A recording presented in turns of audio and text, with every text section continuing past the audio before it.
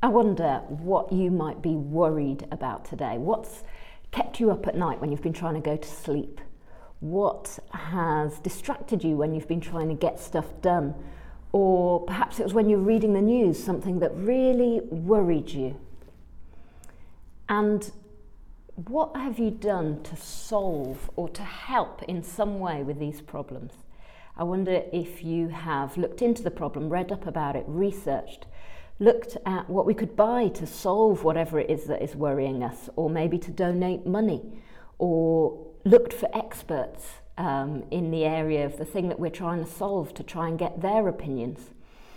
Maybe discussed all the possible routes forward with people, petitioned those in charge, or maybe we've just worked hard or given our resources towards trying to fill the gaps that need filling in order to solve the problems that we see. Isaiah talks of a time when the Israelites found themselves in a hard spot. They were worried. They were worried about their city, Jerusalem, and they were looking for a solution to their problems. And he talks of what they did to try and sort out their problem. He says this in Isaiah 22 verses 8 to 11. He says, "You assessed your defences that day, inspected your arsenal of weapons in the forest armoury. You found the weak places in the city walls that needed repair. You secured the water supply at the lower pool. You took an inventory of the houses in Jerusalem and tore down some to get bricks to fortify the city wall. You built a large cistern to ensure plenty of water." But then Isaiah adds this line which really spoke to me. So they've done all this stuff to secure their city, to make sure, to plan for every eventuality. But then Isaiah says this: "You looked and looked and looked, but you never looked to him who gave you this city, never once consulted the one who has long had plans for this city." And I wonder if this could be said of me or of us, and I really pray that it couldn't. But I also want to use it to remind myself and make sure I don't fall into this trap. As a church community during the pandemic, the live stream brought us together to pray, perhaps more often than we were used to, and on a larger scale. And it was one of the good things that came out of it. We gathered to pray regularly. And can I encourage us as a church to continue to consult him in this way? The 8:30 remains a time where we can gather together in prayer, to look to him, to consult him.